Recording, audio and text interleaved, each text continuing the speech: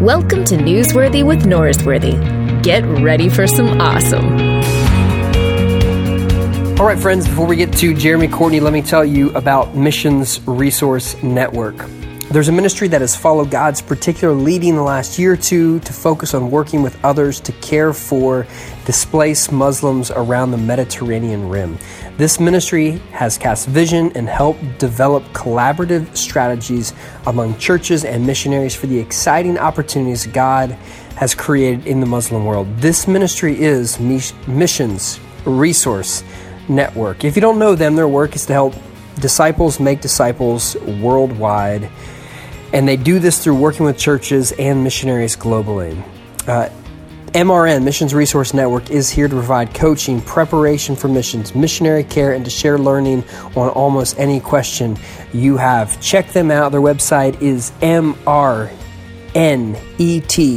That's mrnet.org. Check them out. And now to our first ever guest from Iraq. Mr. Jeremy Courtney, welcome to the show. Hey man, thanks for having me. And as we just discussed before we hit record, you're from Austin, Texas, which is I would have had you on way sooner if I would have known that. I grew up there. Yeah, that's where my folks are still. So I wasn't born there, but that's where I spent most of my time growing up. So your family is still in Leander? Mm-hmm. Outstanding. Well, all right. Well, next time you're in town, we'll have to go get some torchies or chips and salsa somewhere. Absolutely. And so you go to Baylor for grad school, is that right? That's where I went, yeah. Where'd you do undergrad? A small central Texas school called Howard Payne University. Oh, yeah, Howard Payne. Outstanding. Okay, I'm trying to figure out where to jump in on this. So you grew up as a Texas kid. You're getting your MDiv, I guess, at Baylor? Yeah, it was that was the degree, but it was more of a global studies sort of approach to things, intercultural stuff and things like that. Okay, so you're getting a graduate degree. Your wife, she's there in grad school as well? Yeah, she was on the Baylor business side of things. Okay, so you're both there in grad school, and then does 9/11 happen, or the Iraq invasion happen right while you're in grad school? Yeah, that's right. Yeah. 9/11 actually as well happened right first couple days of that very first school year, yeah. Oh, okay. Yeah, so that was my junior year so you're 2 years ahead of me in school. So it happens while you're in seminary or grad school. Grad school, yeah. Obviously that changes the direction of your life, right? Yeah, I think the whole future was ahead of us. We didn't have a lot of commitments. We had a clean slate in many ways, and life could have gone a lot of different directions. And I think, as with many guys my age and just a little bit younger, a lot of people my age, it was a cataclysmic event. A lot of people signed up for the war. And I think in a lot of ways I was signing up for that as well. I just ended up kind of going through a different channel, but I think a lot of the most motivation was actually very similar. Yeah, the same motivation that you want to do something. What made you choose this path? So the way I understand it, like you head over to Iraq to do like a ministry of presence. What makes you go that direction into like the more common route of like joining the armed forces? Well, I didn't. My grandfather was in the service, but my father wasn't, and so it was sort of skipped a generation. It wasn't a huge part of our family culture. There wasn't an expectation that I would do anything like that, and perhaps in as much as my grandfather had gone on to become a pastor, my father was a pastor. Maybe there was even an unspoken expectation that. I don't know, that I would do vocational ministry, so to speak, or pastoral ministry or something like that, kind of in the family line. But more than anything, I think I just couldn't immediately reconcile following Jesus, who says that we're supposed to love our enemy, with the more militant approach to life. I don't say that really from a critical place. I I didn't understand it at the time. I didn't know how to reconcile those things. It wasn't a foregone conclusion to me that it would be okay to take up arms and go kill our enemies, whether in the name of national security or retaliation or bombing them back to the Stone Age or whatever. And so I think once that option was taken off the table, it kind of became a question of what then shall we do if we're not going to kill them? What options are left to us to respond? But it was all about, I think now this many years removed from it, I see us as being very much a part of the war on terror. A lot of people who signed up to be missionaries or church planters or business people in the Middle East or any number of different things. I think for a lot of us, it was all about the war on terror. It was about protecting ourselves. It was about eradicating terrorism. And I think for many, many people, it was actually about eradicating Islam itself. It was about eradicating Muslims, even for many of us. So how do you see yourself involved in the war on terror if you're not taking the traditional route of, a gun or a grenade? Well, to be clear and to be sure, I don't think any of us were that on the nose about it.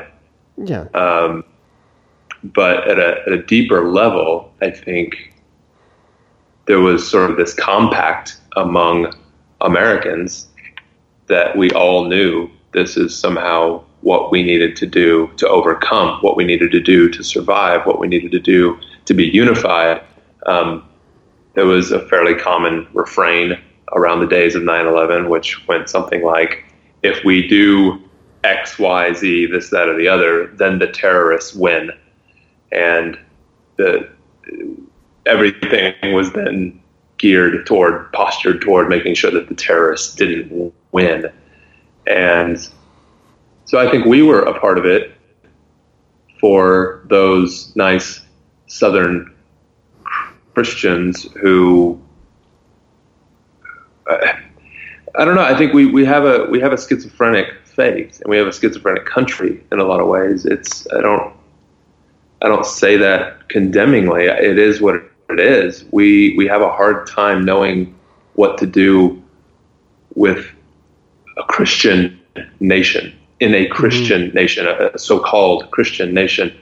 And so where I came from, we flew the flag in our Sunday services and we sent our troops off to war with a lot of patriotism, and we really christened the war effort. We christened the killing of our enemies, which hadn't traditionally been at the best of things, at the best of our history. It wasn't really the Christian way. There was a way, certainly, for Christians to be involved in the kingdom's war efforts, but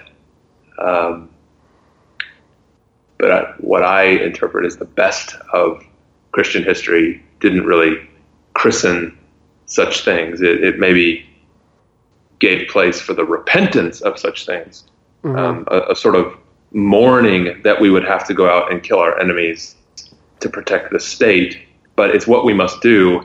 Now let's come back and be reintegrated into society. Instead, we had a much more complex relationship between the church and the state,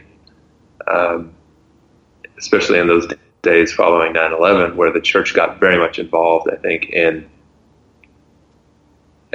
the church got engaged in the war on terror itself, partly through the militarization of our members, and then partly through the missionary efforts whereby we sought to eradicate Islam through ostensibly more peaceful means. When the war breaks out, you can't reconcile, picking up arms with the teachings of Jesus, so you don't go into military. After being over there for years now, is it like a decade or so that you've been there now? Is that right? We've been overseas, going on 13, 14 years. We've been in Iraq for over 10, almost 11 years. Okay, so you've been in Iraq over a decade. You've seen some awful things that many of us can't imagine. and seeing the effects of ISIS and seeing the effects of just atrocious activity, do you find yourself more calcified towards the commitment to not pick up arms, or do you ever find yourself going, you know what, we can't fix this way. Let's just take an action that we could see getting rid of something in a quick way? Yeah, I'd say I see things much more complex and nuanced than I did 15 years ago, 16 years ago now. Things were a lot more black and white then. I was 21, just married, deeply engaged in a heady, philosophical, theological kind of environment where everything was pretty ivory tower. Step out of the ivory tower and see ISIS coming for you, for your city, for your friends. And, it all gets real fast. And so, yeah, I'd say I have a much more balanced or delicate relationship with violence now than I did when it was all just ivory tower talk. Yeah. I think, sadly, we've often left ourselves with no way out but to kill our way out, or to try and kill our way to safety. I don't think we had to end up in this position. I think there are some egregious things that we have done as Americans, we have done as the West writ large, we have done as Christians or the church. Obviously, I think as it relates to Islamist terror, I think those people bear their own responsibilities as well. But I don't think we should gloat over our enemies. I don't think we should kill and then beat our chest about it. I don't think that's the appropriate response. So if we must kill to protect others, then we should do it, and we should, I think, be mournful on some level that we've painted ourselves into these corners, and these are sort of the heights of our imagination, that we can't find other ways, that we don't have more people showing up on the front lines to risk laying their lives down peacefully. The only people who seem to be willing to go to the front lines and help are often those who are willing to go strapped up with guns and tanks. So we need them to go, because if they don't, then we have hundreds of thousands of more lives, maybe millions of more lives lost. But we should mourn that. We should mourn that this is the place we've left ourselves as a church. We should mourn the fact that we haven't called people to follow Jesus and thereby called them to come and die. That we should feel some sadness about the state of things. But I do think that we've often left ourselves with no way out but these violent options that we now see in front of us. Yeah, you mentioned the no way to imagine another option. It almost echoes Walter Wink's idea that violence is a lack of imagination. And yeah, it seems like that's the easiest option to pick up and to go to. And so it sounds like, as you said, your beliefs have become more complex, and maybe a strict adherence to pacifism isn't where you are, nor do you want to gloat about violence and power. I think that would make sense. I can't imagine what you've gone through and what you've seen to get you there. You also mentioned that originally one of the responses is to eradicate all Islam. And your organization, Preemptive Love, talks about how you're not committed to one religion. You have people who are atheists, or I think the language was doubters, Christians, Muslims as well. I assume, I don't know, I shouldn't assume, but 15, 20 years ago, as someone who was in a Christian seminary, the idea of getting rid of Islam because we're trying to convert everyone to Christianity would have made a whole lot of sense to me. How do you see the relationship of Christianity and Islam and not trying to eradicate Islam at this point? I guess I would just say I haven't even thought about it in a while. It hasn't even crossed my mind in a decade. Once, for me, I recognize this is not everyone's experience, but for me, once Muslims were no longer an abstraction, once Islam was no longer just something I studied in a book, but it was the air, the atmosphere, the water in which I lived, so to speak. It ceased to be just words on a page. It ceased to be just tenets and beliefs. It was something much more than that. It was the norm. It was the baseline assumption. It was somehow not just a religion, but the identity, the very core of who people are in a lot of ways. And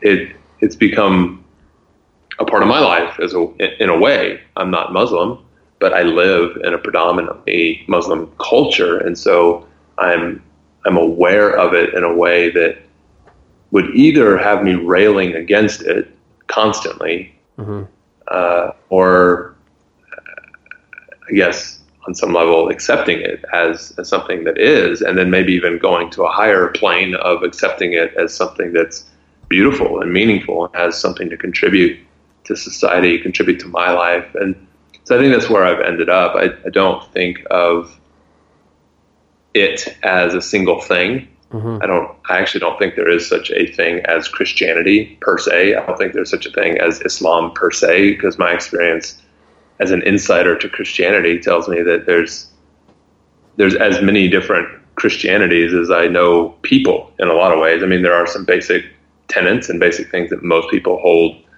in common, but kind of not all at the same time. I mean, you can get Christians debating over what the meaning of is and what the meaning of death is and life is and cross and Jesus and divinity and humanity. So at the end of the day, I mean, these are super diverse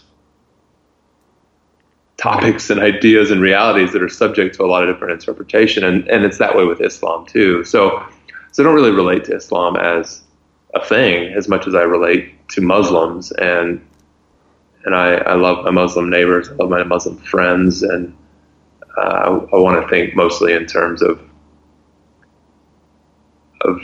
individuals, not abstractions, I guess, in communities, not abstractions. That makes sense. How is this process of being in Iraq for over a decade, being overseas for as many years as you had?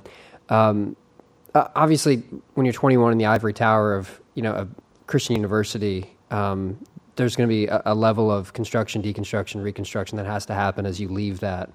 But doing that in a context like you're in, what's been the biggest difference in your faith now after being over there for so many years?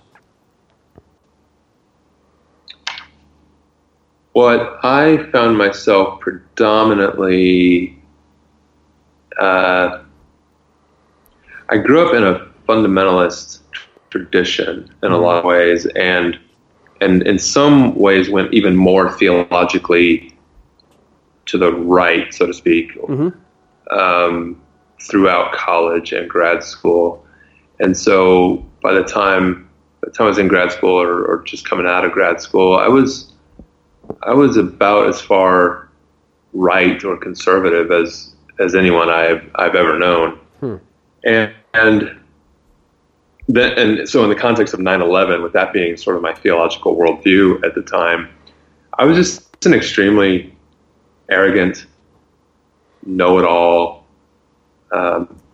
individual with a personality that is often geared toward leadership or being a challenger, sort of being the boss kind of personality. And so those two things together, I think, were very destructive to a lot of people. I think they were destructive to communities that I cared about. And I think to plop me down in a foreign country with some of the animus I had in my heart in the wake of 9/11 and some of that other stuff going on, it wasn't a great fit. I could kind of posture and look like Paul the Apostle in a way that got me a lot of praise and made me celebrated for being this tough evangelist type. But at the end of the day, I was looking for a fight, and I was looking to be right about pretty much everything. And I had a profound experience early on that really changed my heart. And I would say now, rather than having my fists up looking for a fight, I've found myself in a more humble posture with my arms open wide, just looking to welcome people. What are the things that have sustained your faith while you've been over there? To be honest, my faith has not been sustained entirely perfectly the entire time I've been over here. I mean, it's been not a roller coaster in the sense of like constantly up and down every year or every month or anything like that. But there have been, broadly speaking, over the course of 13, 14 years, some very high highs and some very low lows, and at times, hanging on by a thread kind of lows.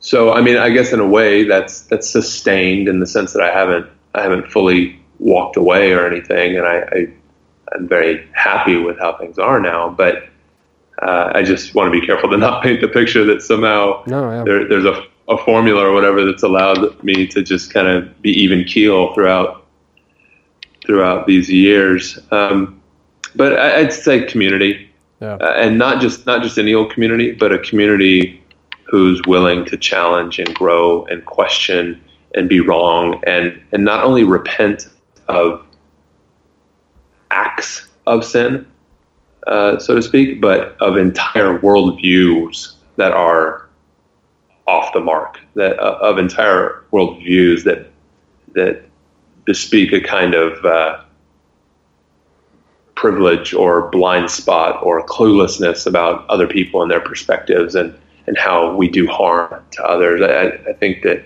the preemptive love community that's been a part of this thing for the last decade is nothing if not a group of people who wants to challenge status quo and is willing to say we were wrong or I was wrong and turn around and walk in the other direction. And so I think it's that particular kind of community that has been so important to me as I find myself in flux and myself changing at times. Yeah.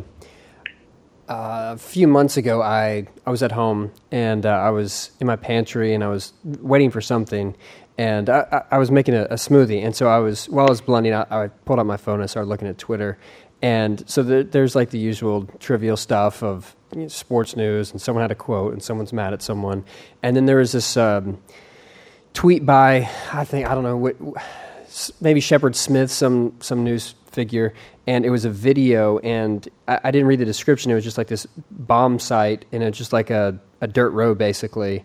And then someone comes over and wipes off some of the dirt, and it reveals a little girl's face. And I don't know if it was the surprise of it, the horrendous nature of the image.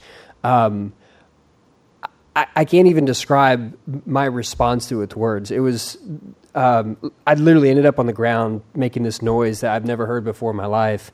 And I think of that as like one of the, like a heartbreaking experience for me. And when you describe your lows of faith, it seems like you're not watching that on Twitter. Like you're not being caught off guard by someone posting on social media. You're living that. And I would assume for me, like that would be the epicenter of the lows of my faith, of having to deal with that on a consistent basis, up close and personal. Has that been your experience? Well, I'd say, to kind of demystify things a little bit, I'd say that we get it from various angles. We are still caught off guard on Twitter and Instagram and Facebook sometimes. Mm-hmm. That is how we experience some of these things. We hear it from our friends in the restaurant or the coffee house, or local staff who are getting calls from friends. We hear it from our staff members who are calling in from the field emergently with something immediately in front of them that's dire. And then there are things that I see myself with my own eyes. I think in all of these cases, though, whether there's a little bit of distance between it, like a Twitter, or we're witnessing something horrific for ourselves, it is experienced different because it is just down the road from us. It's not in no event is it, a full ocean away, I guess. But what I think what I think is surprising about the experience is that when you see something like that, and this has been my own experience too, when I am in America for a minute or whatever, when I see something happening back here at home in Fallujah or Baghdad or Mosul or Aleppo, I feel helpless if I'm in LA doing an event, or if I'm in DC having a meeting. I feel helpless. And what I hear from a lot of our community is they feel helpless at times. And when we're here, which this is where we live on this side of the world, Iraq, Syria, we don't feel helpless here. We mobilize, we get to action, and we do something about these bombings. We do something about starvation. We're doing something about ISIS every day of the week. We're doing something to put people back to work. So the horror wrecks us, but it never leaves us feeling we have the agency to respond. And I think that as I've listened to our community over these years, I think it's the distance sometimes that you feel from where you sit as you experience these horrible things, that it actually makes it harder on you guys in a way emotionally, because you can't put your hands to it in the same way that we get to sometimes. I would be careful to say emotionally it might be different, but experientially it's definitely not easier. From where you sit, it's just got to be harder for you still. But yeah, I agree. The agency makes a difference. So there's a common refrain of, the American Christian who sees someone decide to go off and be a missionary overseas, and when the missionary family includes husband, wife, and a husband, and then they have kids, the first question is, well, is this going to be safe for your kids? As someone who, you guys have 2 kids, is that right? Yeah. As someone who's been parenting kids who've grown up there, how do you understand the idea of safety and parenting in that context? So I think the metaphor of the frog in the boiling water is apt. I mean, it would be difficult. I don't know if the water is not boiling across Iraq, even though it was about 120 some degrees outside today. The water is not equally boiling across the whole country, so to speak. I mean, there are hot spots, and then there are normal cities where you would not know you were proximate to a group like ISIS at all. However, from where you sit in Austin, any family could be forgiven for not wanting to back up and move to Iraq right now or Syria right now, because it looks on the news like everything is pure out and out chaos. Yeah. And frankly, that's how it was 14 years ago when the war started. When we moved in over a decade ago, it looked pretty much the same to an outsider. We thought we were moving into pretty much a war zone when we first started considering it. But then you move in, and you have a shooting over here, or a suicide bombing over there, or a kidnapping over here, and you start to get used to it, and you start to realize that, and you go to the restaurants, and you go to the sweet shops, and you go buy your groceries, and then a bomb goes off, and it kills a bunch of people, and it's horrible, and eventually life has to get back to normal. And so you go to the restaurants, and you go to the sweet shop, and you go, and life gets back to normal.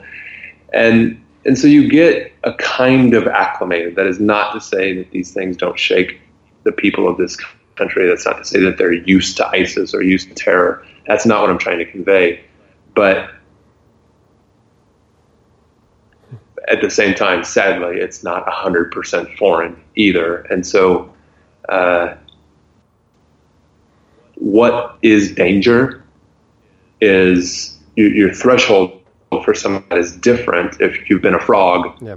acclimating as the temperature on your water over time versus trying to throw an outsider into the mix, in the height of things. You're going to want to jump out.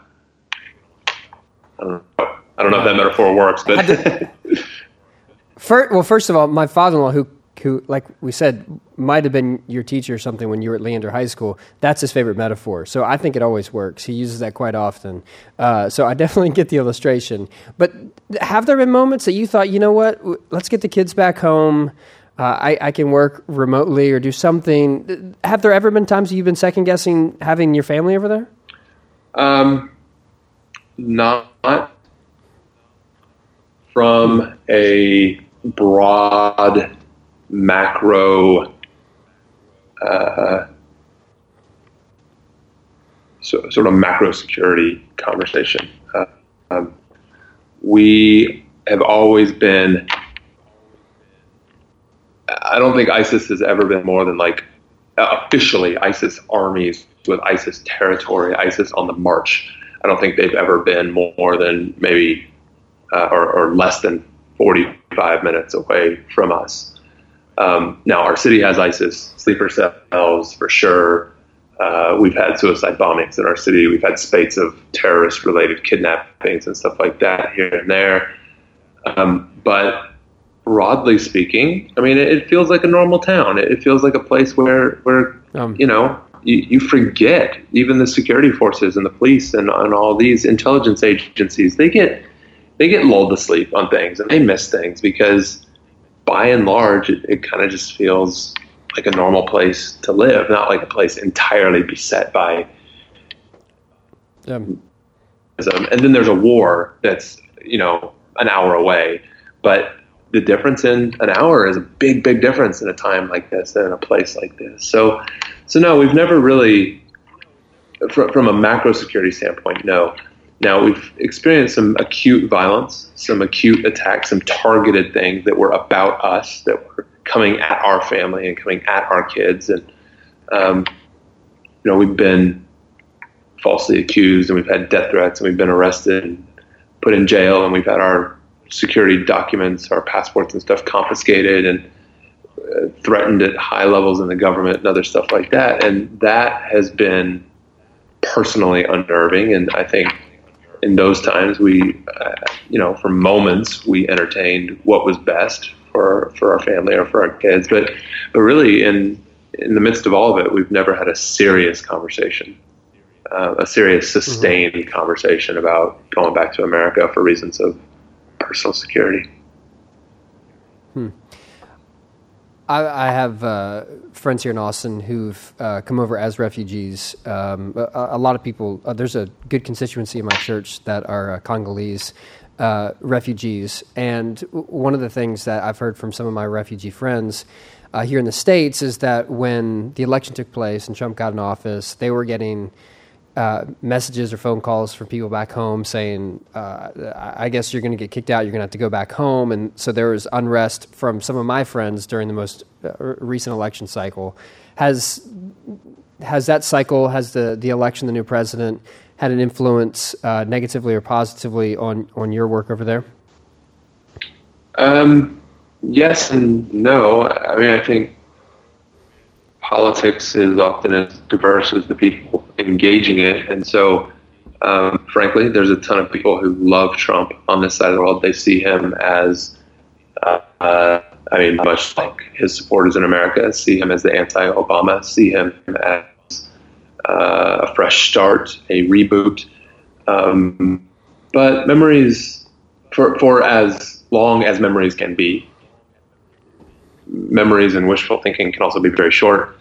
The same people who were decrying the same people who were decrying Bush and wanted him out of office, want to Trump or celebrate Trump because they see him as being somehow tough or a cowboy or, hawkish level. So there's not a ton of consistency. I think a lot of it has maybe been related to his talk about Iran. And so some of the Sunni nations around here, or Sunni groups us have been happy to see tough talk on Iran.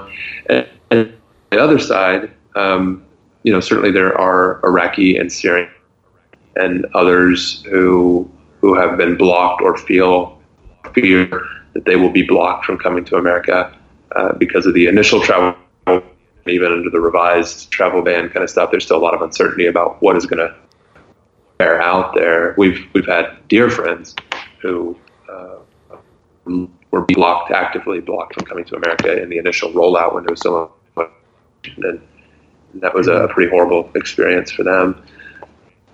I think we've seen it on both sides. We see people who are very supportive of Trump. We see people who are very, very anti-Trump. Yeah. So I've got a good friend of mine in Memphis, Tennessee, named Josh Ross. And Josh had you out to preach a couple years ago at his church, Sycamore View.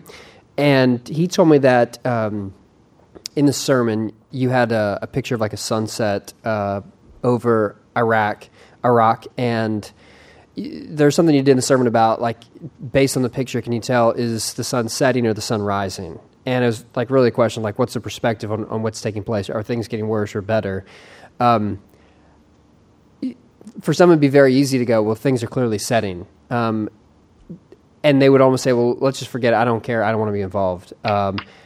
How do you not take that option? How do you continue to have the idea that good work is continuing to happen? How do you continue to have that optimism or the push to see that it's not just setting, it's rising?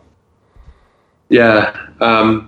First of all, I love Josh and miss him. So at the end of the day, it's really a theological gamble for me. It's a theological position. It's a theological conversation. I don't have the worldview any longer that everything is hurtling toward catastrophe and everything is just going to get worse and worse and worse. And then everything burns up and we all go to hell. Mm-hmm. I can see how you can arrive at that conclusion. I can see why that's comforting in some way, but it doesn't work for me. It's not the world I want to live in, and I see too many other options for how we can interpret Scripture. We can interpret what our own hearts tell us to be true, what we experience in the world. And so where I'm placing my gamble, that I'm putting my chips on the number that says that God is engaged right now, and we are called into the renewal of all things. That's what I'm gambling on. That's what I'm betting on, is that everything is not actually going to crap. Everything is not about to burn up and be incinerated and into nothingness, but that what we're actually participating in right now, or at least what we have an invitation to participate in right now, is the renewal of all things, the reconciliation of all things. And so when faced with those two options, the annihilation of all things or the renewal of all things, I tried to go down the annihilation route for a long time. That was my eschatology, and it didn't enhance my life. It enhanced my relationships. It didn't lead me to live more sacrificially. It didn't call out love in my heart. The journey wherein I join God in the renewal of all things, it makes me and the people around me such better people. And so that's what we're embarked on right now. We talk about, this isn't a phrase original to us, but we're trying to make it famous, this idea of the more beautiful world our hearts know is possible. That's what we're aiming for, because it challenges us and reminds us that if we think the sun's setting, why are we giving up on what our hearts tell us is possible? We know that there's better options out there. We know that reconciliation is possible. We know that renewal is possible. We know that all these things are possible if we just dare to live into them. And so it's a choice. I don't mean to say that it's a logical certainty or that this is it. the way the world must be, but I think it's an option for us if we choose to go down that renewal of all things path. Yeah. Well, I'm a big fan of the that eschatology, the belief of the redemption of all things, the renewal of all things, that God is putting the world back to rights. So there's a theme I feel like I hear as you're talking of like understanding the complexity of it. Like this isn't a certainty. You don't have it's your gamble, like to use your metaphor. It seems like to do like an audacious task, like what you're doing, starting this organization, being the president of it. It seems like for some, like you'd think you have to have 100% certainty of exactly what you're doing, and you don't second guess, you don't have doubts, you don't have any questions over the legitimacy or your theology. But it seems like you have almost an awareness of like how complex theology is and how perplexing the world is, but that doesn't deter you from the work you're trying to do. How does the guy who had like the cocksure certainty of like the super right fundamentalist coming out of school become who you are right now and continue to do your work? Well, I think leaving home is an important part of transformation. I think that we're only transformed by great pain and possibly by great love, but often the great love that transforms is transforming us because it comes part and parcel with great pain. I think that great pain transforms us, and at least it alone has the power to transform us if we engage it and we let it.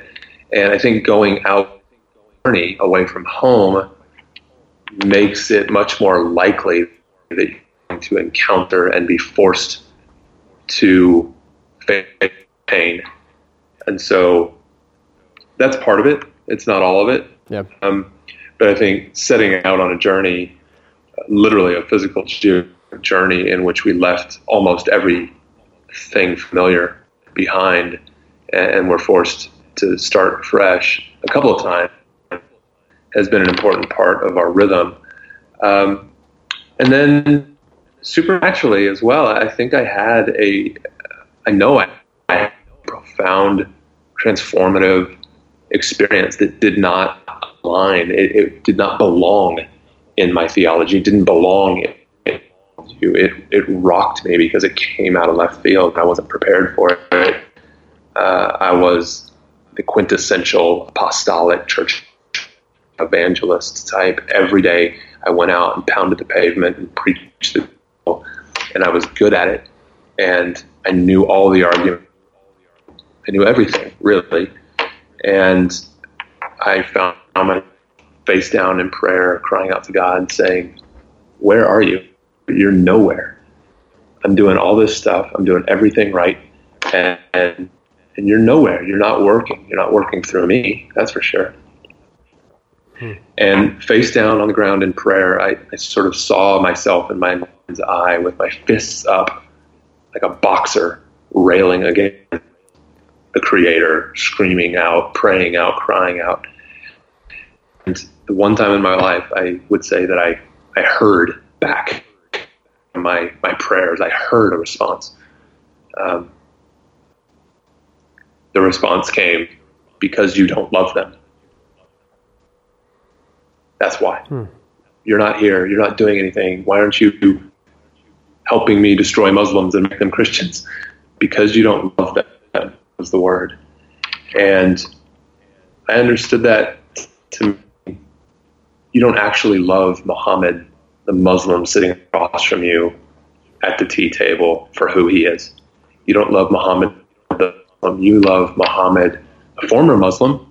You love Muhammad, the notch in your belt, the guy you convinced to become a Christian, the guy you get credit for, the guy you are into Christianity, or maybe even Muhammad, the guy who rejected you, but at least you get to hold him up as kind of a stiff-necked, hard-headed, rejecter of Jesus. Of Muhammad, the Muslim, full stop, for who he is. Burton has this beautiful line about how if if we don't love the person on the other side of us for who they are, if we only love the person we want them to be or the person we imagine them to be, if we only love the reflection of ourselves in them, then we don't actually love them, we love ourselves. That was exactly what I was about. And as that word, because you don't love them, I saw myself, I was still face down on the ground, but I saw myself in prayer. In my mind's eye, my fist came down, and I stopped being in this aggressive position, and my arms just opened up into an embrace position to be hospitable and to be welcoming. And it was like with the word, because you don't love, came the power to change, like ice melting around my heart, whatever. And I, back in the real world, I stood up off the ground, stood up from that prayer, and I was completely transformed. It was not a gradual process. It wasn't some long arc of sanctification. It was instantaneous. I stood up, and I have never been the same since. Wow. That's beautiful. That is really beautiful. Yeah, I think that's a convicting line. Whether you're overseas or you're back home, loving people for who they are, not what you want them to be, because that makes them a projection of yourself. That's convicting for all of us. Yeah, Merton's onto something there. Well, Jeremy, this has been good. I really appreciate you taking the time to talk with us. I'll have links to your website in the show notes. I definitely encourage people to check it out. But this has been a pleasure. Thanks for taking the time, man. Yeah, brother. Thank you. Thanks for checking out Newsworthy with Norsworthy. Make sure to subscribe to the podcast on iTunes. You are now adjourned.